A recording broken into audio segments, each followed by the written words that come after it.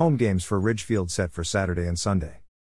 The Ridgefield Raptors are back home this weekend with a game Saturday night, and a Sunday matinee with hopes of helping fans celebrate Father's Day. Children get in free Sunday with adults who have purchased tickets. The Raptors won 3 in a row to close out their road trip, and they are 8-4 and in first place in the South Division of the West Coast League. Records and standings do not matter much this weekend, though. The Raptors are taking on the Northwest Star Nighthawks in non-league competition. The main thing for fans, baseball will be back at the Rourke for the first time in more than a week.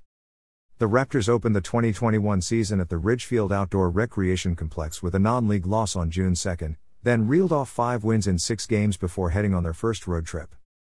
That first homestand brought back memories of 2019, when the Raptors debuted. No, the crowds were not as big as that first opening night, but that was to be expected as some pandemic protocols remain in place.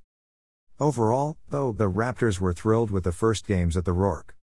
It felt like a reunion, said Gus Farah, the general manager of the Raptors.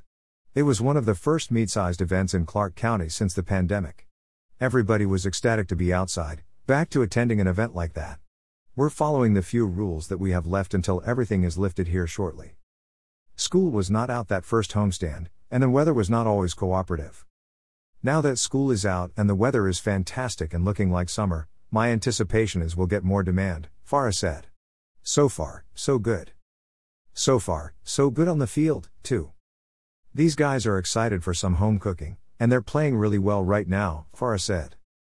The Raptors will return to WCL games Tuesday, the first in a 3-game home series against Yakima Valley. Notes. Ticket information, https://ridgefieldraptors.com/.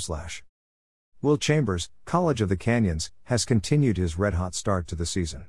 He leads the West Coast League with 16 RBIs in the first 12 league games. He also is tied for the league lead in home runs with 4, and is third in batting average at .419.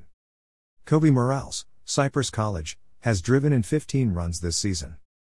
Nick Nygaard, University of Portland, Columbia River HS grad, leads the team in ERA at 2.46 in 4 appearances.